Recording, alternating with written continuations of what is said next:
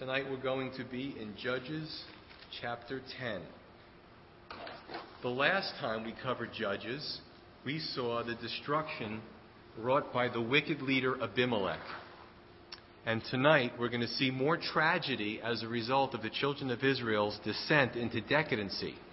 Judges is a sad book because it's just the constant cycle of sin with these people. And if it gets any worse, I may have to start handing out mood elevators at the beginning of the study. So, we're going to see what happens here. But there's some good lessons that we can learn. So 10, verse 1.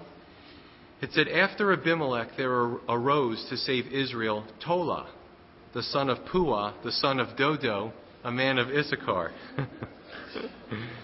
A little Snickers there, Dodo. And he dwelt in Shamir in the mountains of Ephraim. He judged Israel 23 years, and he died and was buried in Shamir. Now, there's nothing terribly notable about this man except he judged Israel for 23 years. There's nothing notable until we look at his name. Actually, it's Tola in the Hebrew, which can mean red, can mean worm, and actually there was an indigenous red maggot. So that's the guy's name.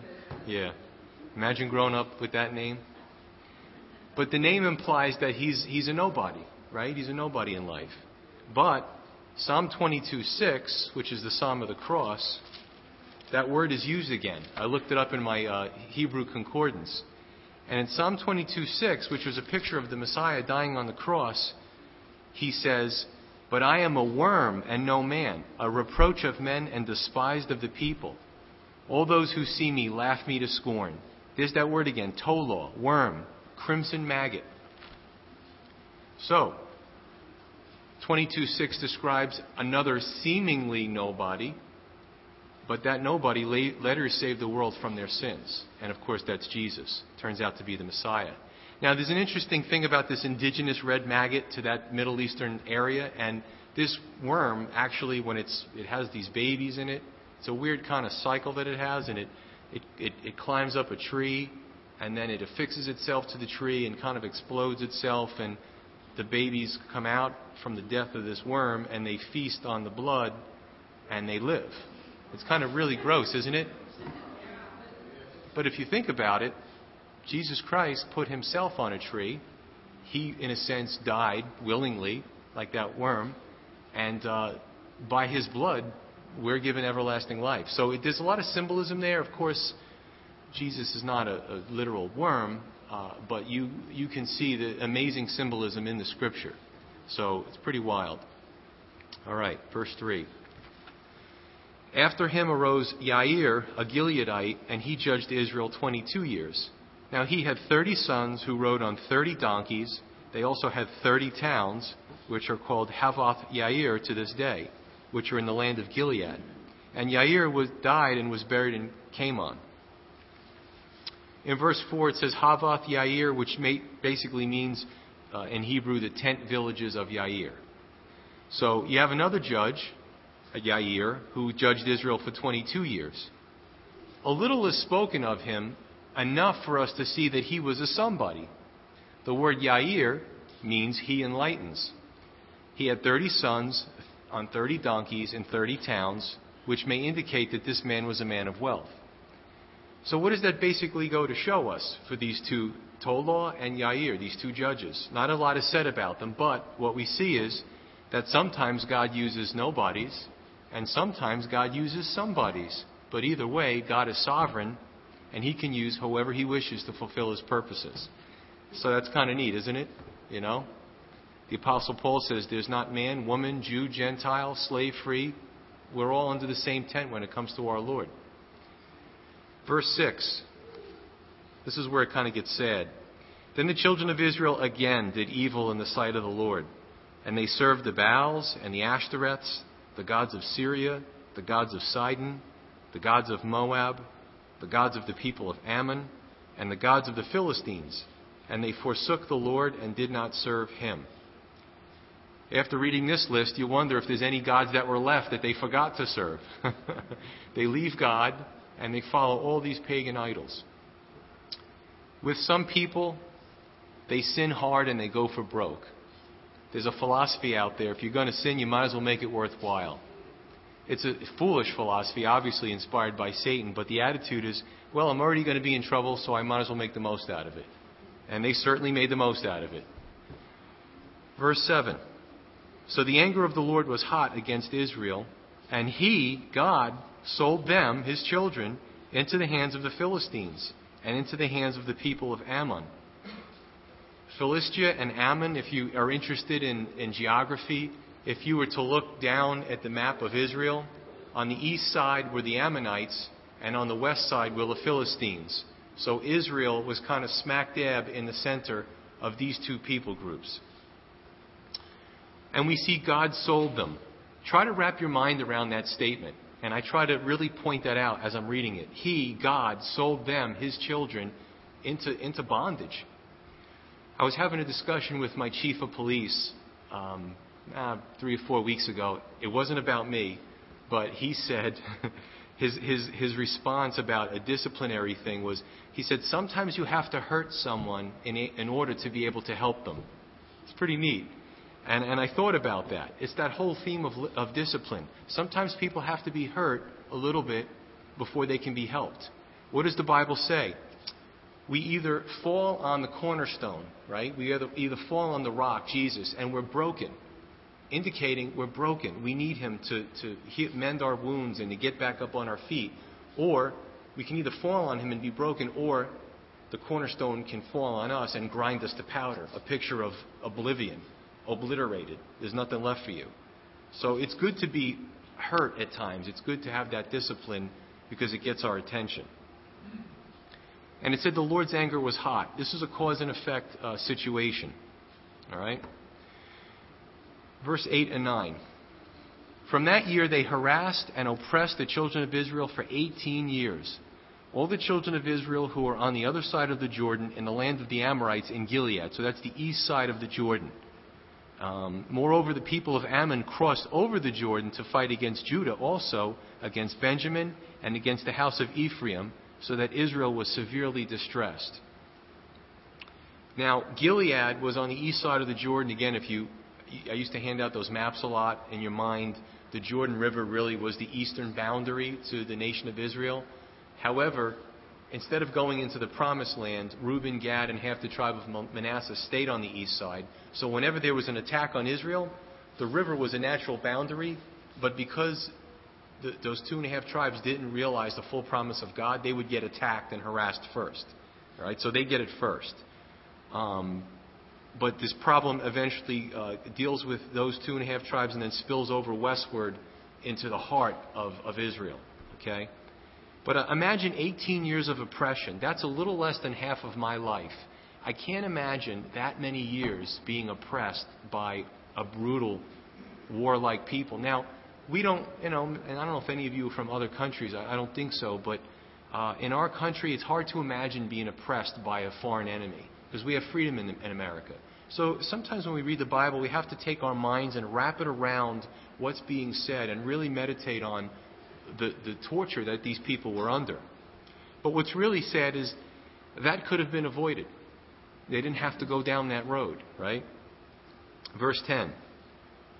And the children of Israel cried out to the Lord, saying, We have sinned against you, because we have both forsaken our God and served the Baals.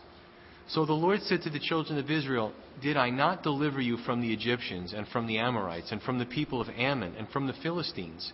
Also the Sidonians and the Amalekites and the Maonites oppressed you, and you cried out to me, and I delivered you from their hand. It appears that you start to see, and I'm going to go, there's some questions at the end that I thought were kind of neat that we're going to go through a little bit, but do it a little bit different than we normally do it. But what you see is there's a start of repentance here. However, God appears to take the stance, I've bailed you out so often, this is becoming a pattern. I really have a problem with this, guys. Verse 13. Yet you have forsaken me and served other gods. Therefore, I will deliver you no more. Go and cry out to the gods which you have chosen. Let them deliver you in your time of distress. That hurts. Actually, Jeremiah 7:16, another great prophet of God, he felt for the people. I believe it was the Babylonians that were coming to oppress them. And in Jeremiah 7:16, God says to Jeremiah, "Therefore, do not pray for this people, nor lift up a cry or prayer for them, nor make intercession to me, for I will not hear you. Do you not see what they do in the cities of Judah and in the streets of Jerusalem?" And of course, he talks about how they provoke him to anger and how they worshipped other gods. So it got to the point where God said to even his own prophets, don't even make intercession for them. Because Jeremiah was a type of Christ. He was an interceder. And God said, before you even start praying for the children of Israel, don't even bother, because I'm not going to hear you. That's how bad it got. Imagine hearing that.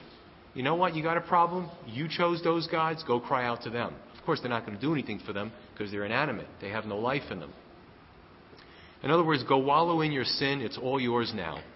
A friend of mine and pastor, Kevin Hay, who spoke about him 2 months ago at our church, he has some really good pithy phrases. And one of the phrases is, "Now go sit in stupid."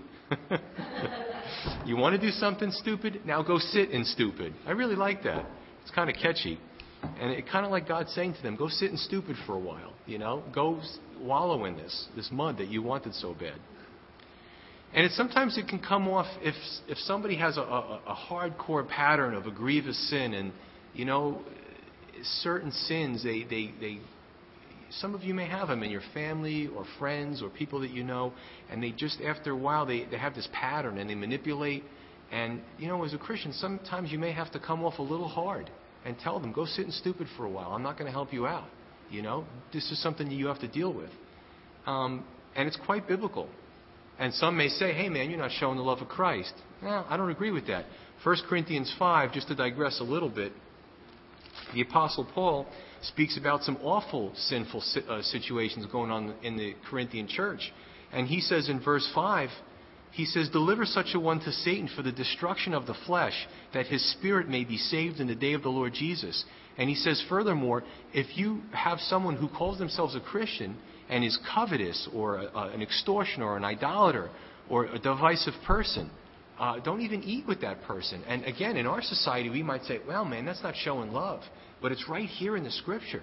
What does it mean to deliver somebody over to Satan for the destruction of the flesh so the spirit will be saved? What it means is that if you don't teach them tough love, if you don't show discipline, they'll just completely go off and their salvation may be at stake.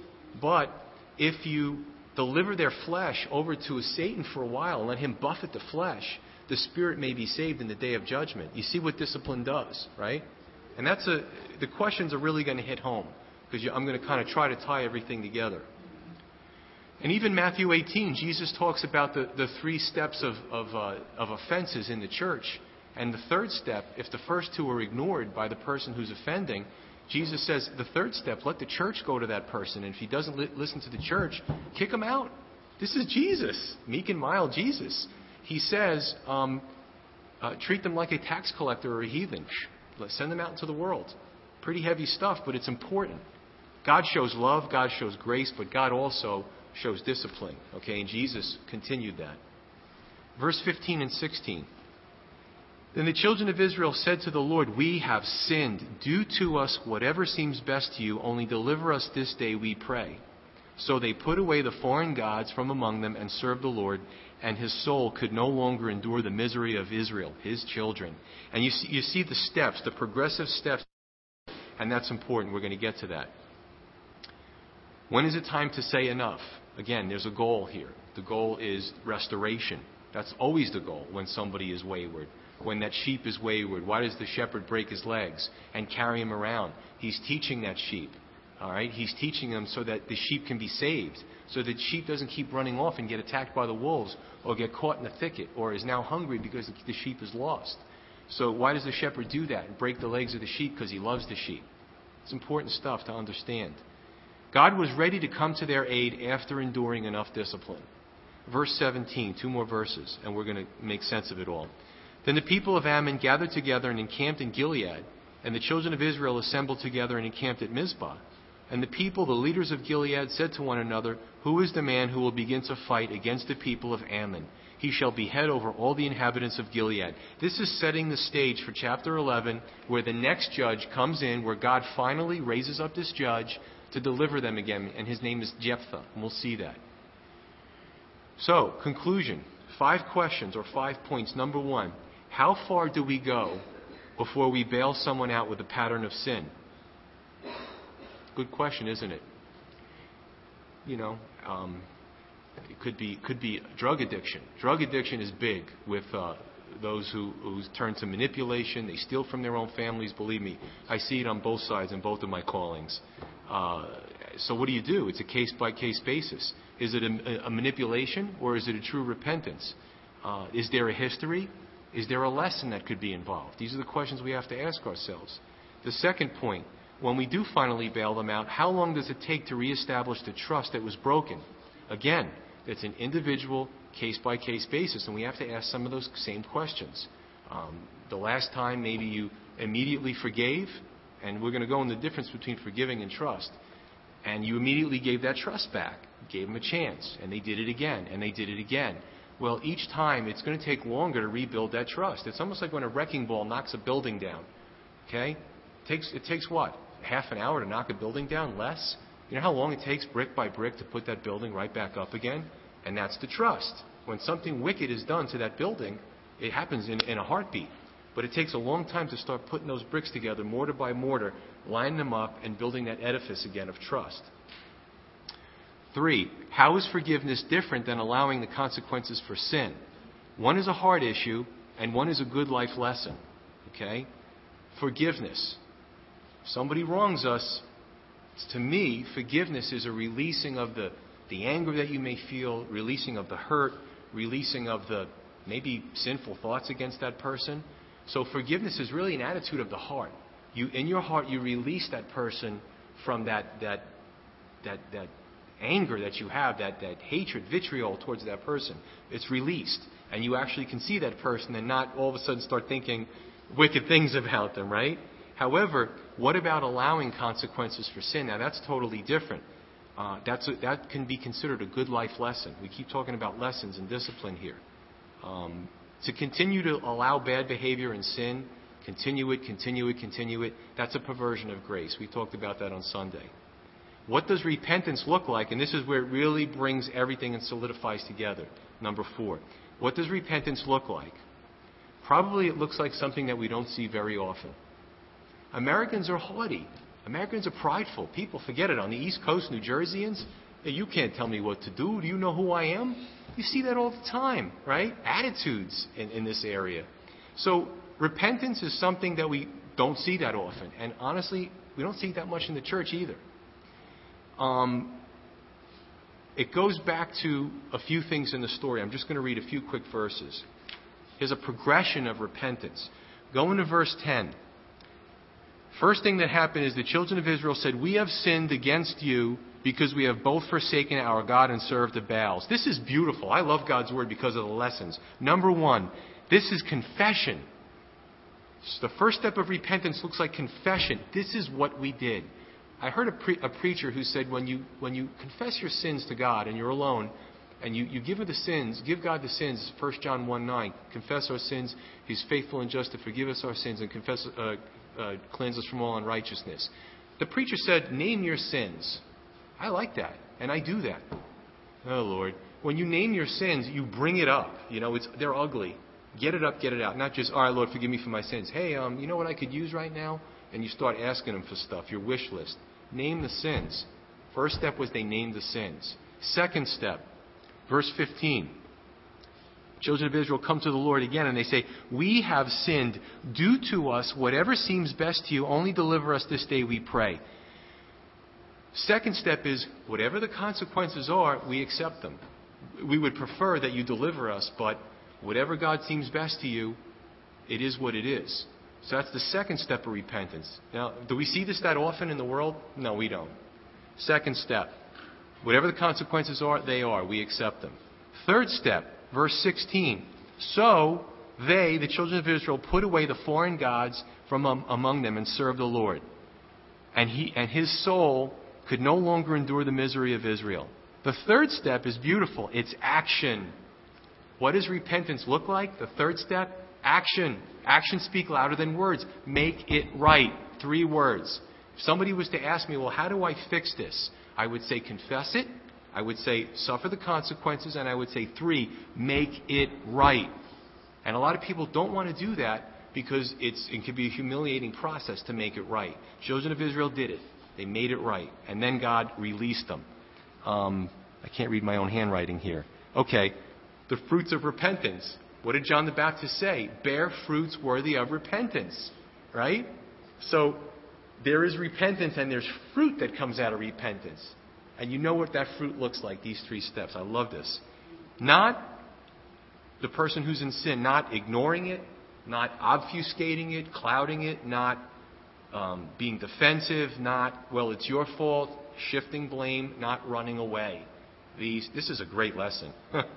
This is something I should teach on a Sunday, right? It's good stuff. Okay. And then 5. The joyful side of studying sin is when we appreciate, when I confess my sins to God and I name those sins, I appreciate Jesus so much more.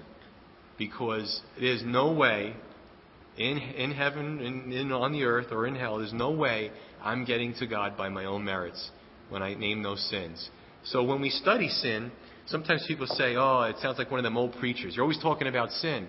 There's a lot of sin in the Old Testament. There's a lot of sin in the New Testament, right? There's a lot of sin in our lives.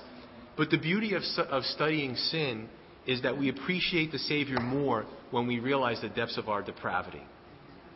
Let's pray.